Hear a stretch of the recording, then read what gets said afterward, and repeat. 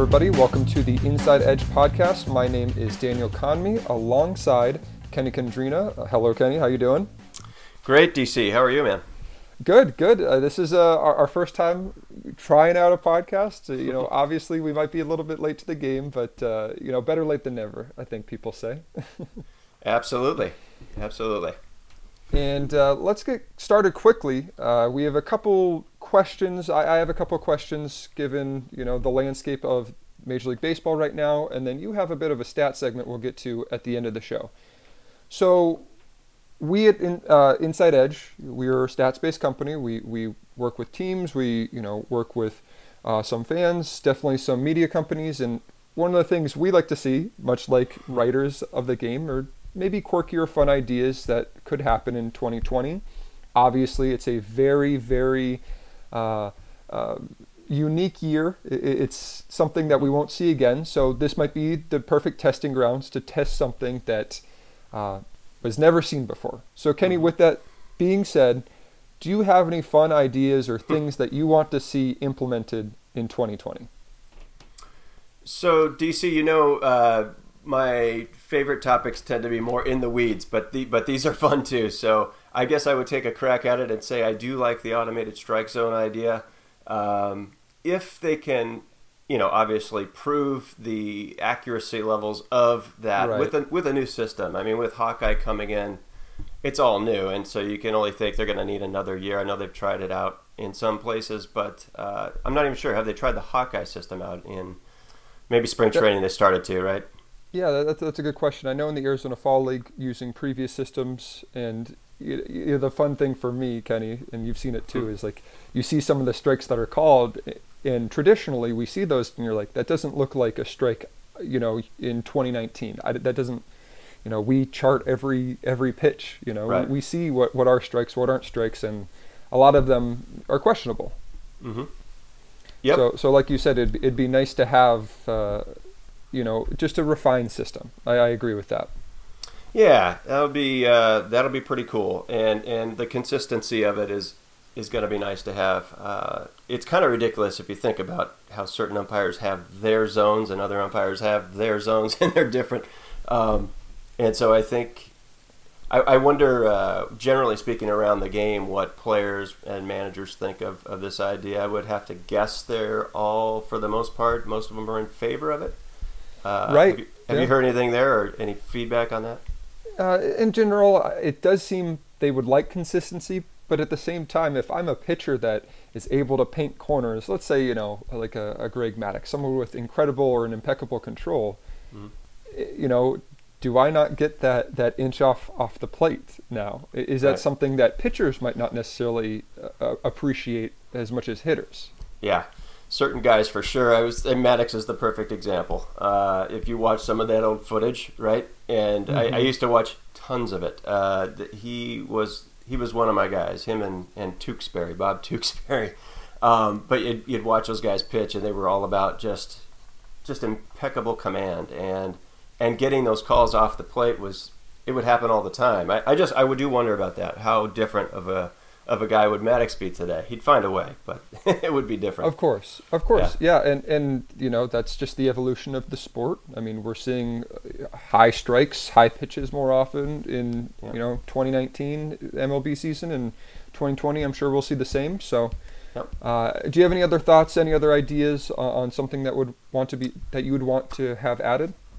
This one might be more controversial, or maybe more people would disagree with this one, but I would love to see what's been talked about a little bit with ending extra innings quicker. I think get to that 10th inning and let's just throw a runner on either first or second and speed this puppy up and get it over, because you still have to compete. A 20-inning game is not fun for anybody. I don't care what anybody says. That's not fun. Let's inject a little excitement at the end of that thing and also get it done quicker. Okay.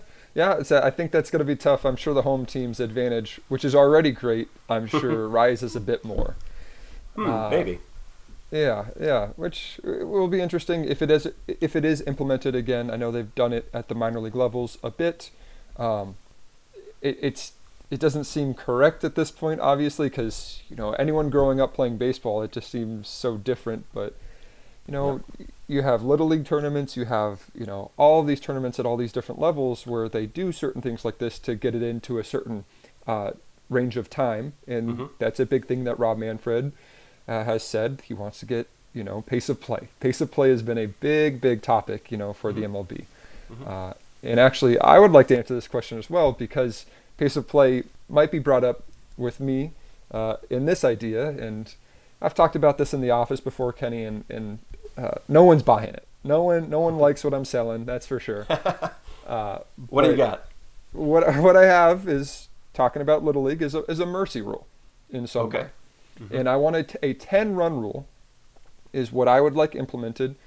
And I understand that it might break the integrity of the game in some way, but let me give you some numbers. I want to make sure this is backed up with a bit of science, I guess, or a bit of data. So one thing that we saw from the 2007 season onward to present day, there were 482 games where a team came back from 5 or more runs. So it happens. It happens over, let's say, 12 seasons, including playoffs. That's a good chunk of data, a good chunk of time. Only 3 games did a team come back from 10 or more runs. And that is very small. So that's why I think 10 is a big cutoff. We are cutting off 3 games from possibly occurring, and some people might say, you know, what about those 3 games? The excitement that was created for the home team, or saying, oh, I was there, I have the tickets for that, whatever it might be. But I want to give you some numbers, and we're going to flip over now to win expectancy, or win probability added here. Excuse me, it should be win expectancy. On October 9th, 2019, Game 5, the NLDS Cardinals versus the Braves, where the Cardinals scored 10 runs in the first inning. The Braves' win expectancy in that game was 2.1% at the end of the first inning. Top of the first, that is. Okay. And that is probably the best odds of a 10-run game, given the fact that the Braves have 27 outs still to play with. They have the most amount of outs. I'm not saying that the game should be over after the top of the first. That'd be a bit ridiculous. I think we should wait until the 5th inning. Okay. And I have another example of that. July 25th, 2019. It was Yankees versus... DC, hold on a sec. What happened in that particular game after the 5th inning? Was it still a 10-run deficit at that point? It was still a 10-run deficit, yes. Very good question. Okay. So that would have bit you. That one would have bit you right there. Exactly. And I want to be honest, you know, that would have worked. You know, that would have worked in my favor in this sense. Another one in 2019 is July 25th. Yankees versus Red Sox. At the end of the 5 innings, Red Sox were up 15-3. Okay. And their chance of winning was 99.7%, or the Yankees' chance of winning was 0.3%. So there are 2,430 games in a Major League Baseball season, and if we use that 0.3% win expectancy, 7 games could theoretically come back. They could come back and win, if I'm doing this correctly. Okay. And that is if every game has a 10-run deficit. So we're talking about very minuscule odds. Yep. In baseball history, there are only 90 games with a win expectancy of 0.3% or lower, where the trailing team has gone on to win that game. Wow. So we're missing 90 games in all of Major League history. And maybe it's me wanting faster games because we have to chart everything. You know, we don't want to be there at 2 in the morning. Yep. But it's just something to think about when it comes to maybe speeding things up. And I understand the argument here is, hey, I paid for a ticket. I want to watch the whole game. I think that's why this season is a perfect season to try it. If there are no paying customers at the gate, this might be a chance to see what could occur, what could change in the game. And I understand that this is very far away from all of baseball and how baseball is played, but just something to think about. You know, we do it at different levels. We do it at lower levels. Why not try it at the biggest stage? I I'm not offended by that at all. I I could see where you get some pushback from guys in the office, no question. I could think of what that must sound like in the office when you bring this one up. It's probably pretty fun. Oh yeah, but you make a really good point. If you're going to try it, this is a good year to do it. It's not like the guy who's there to have a couple of beers and some hot dogs. He's the one that's probably most upset if he has to go home after 5 innings and can't have one more or whatever, right? But the fridge is still right there if you're doing it during quarantine. So exactly. I don't think there's. Yeah, and I mean, you've obviously you backed up with some data there. That's good. I mean, super rare. I mean, but it is awesome to watch comebacks. But it's, I don't know. They're talking about 3 games with a 10-run deficit over the last, how many years is that? 23? 12 years, yeah. Oh, that's terrible math by me. But yeah, that's not too many. Yeah. I mean, yeah, and so and the other point might be, look, you could be down by 9 runs, you're still playing, and that's a long way to come back too. So it's not like you're being that strict with it. You know what I mean? Exactly. And once again, I think 5 innings after 5 innings of play is a good cutoff. There's a lot of outs left to play with earlier in the game. Yep. One more thing on this topic that MLB has talked about and possibly will implement is a universal DH. People have wanted this for the most part. When people look at the OPS or the weighted runs created plus of pitchers, they want to see this more. But then there's the occasional hitter like a Zach Greinke, maybe Madison Bumgarner when he connects with a home run or something like that. Right. You'll be missing out on that. Do you see a downside to the universal DH? Well, I mean, you missed the biggest one would be Bartolo, right? But there'll probably never be another one of him. So no, I don't. I think it's probably time to do it. This game moves so slowly, right? Tradition just there's so many that want to just hold on to it, but it's another one where maybe I'm more progressive. I don't know, somewhere in between, I think. But I would have no problem with universal DH. It's just get your best hitters up there, and also let your pitchers not have to worry about stuff they're really not there to do. Right. Yeah. Do you think it's important? Maybe anything about the injury concern for pitchers? Do you think they care in any way? Possibly. I honestly do think a lot about bunting, and it would be interesting to look at data-wise. There's probably not much there until we start tracking we're tracking injuries now, so we can do this, I guess. But bunting is something that I've always. You put yourself into such a position of where injury I think goes up. You're just standing there with a bat in your hands, and there's, I don't know, maybe you could think of some examples. I know I've seen where guys get hit and it's ugly, but you're kind of defenseless, I guess was the word I'm thinking about. I don't know if that's what you were asking about when you're talking about injury, but to me, not having to go out there and bunt, it saves you the possibility of being injured. Yeah, and realistically, bunting seems like a poor strategy nowadays. And the first thing I thought of when you said pitcher injury was Max Scherzer when he bunted, and I think he bunted a ball at batting practice into his eye. That's right. He still did pitch that game, but still, that's one of the first things I think about.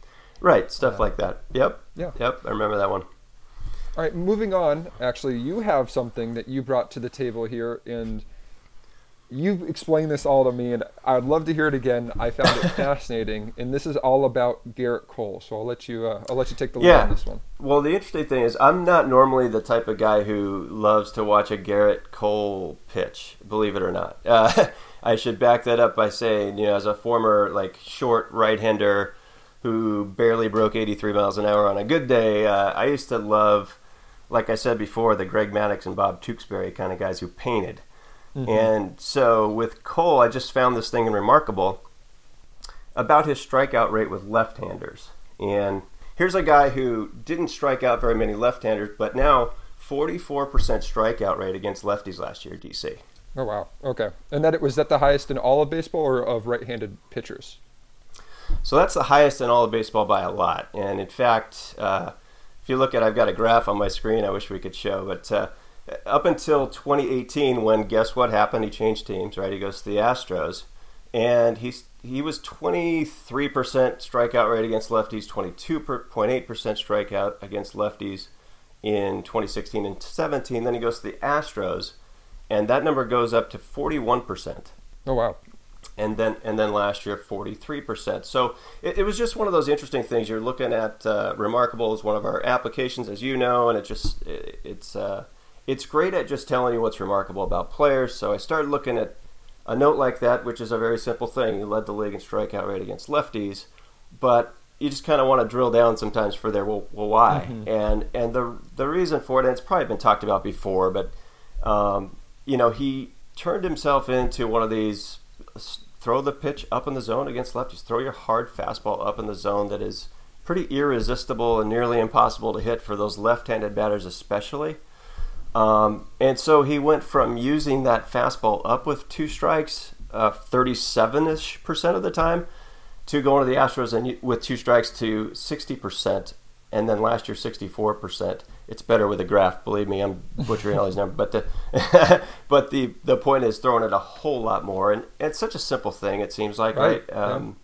You just realize that you've got a weapon that you've just been underutilizing, and just by using it more, the results are pretty incredible. But that also led to some other sort of research, I guess, just looking at it from a few different angles here, checking my notes. But one of the other kind of interesting things that popped out of here was I did want to look at how often he strikes out right-handers. Cole led the league in strikeouts last year, so he's not just getting lefties out. But if you look at, I went and I looked, he's really good at the whole teeter-totter approach, right? It's not just that fastball up. That's coupled with the breaking ball down, and he's outstanding there too when you look at strikeouts and where he ranks. Right.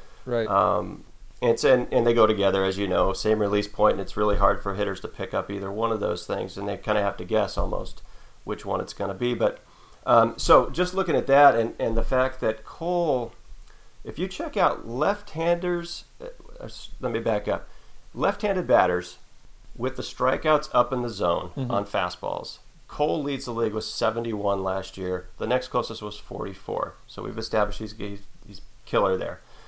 But he also was 8th when it came to right-handed batters swinging at fastballs and striking out on fastballs up in the zone with 46. Then I looked at breaking balls to lefties down and breaking balls to righties down. Well, if this is making sense, hopefully, there's 4 categories of strikeouts, and Cole was in the top 15 in all 4. And he was the only guy in the top 15 in all 4. So that was another thing that sort of trickled out of this one simple note that we were looking at. It's really pretty incredible. He's got just total domination of hitters from both sides of the plate.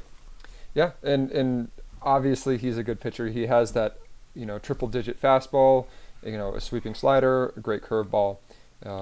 It'll be interesting to see him on the Yankees if he can replicate just an incredibly dominant season and a great postseason as well in 2019. Yep, absolutely.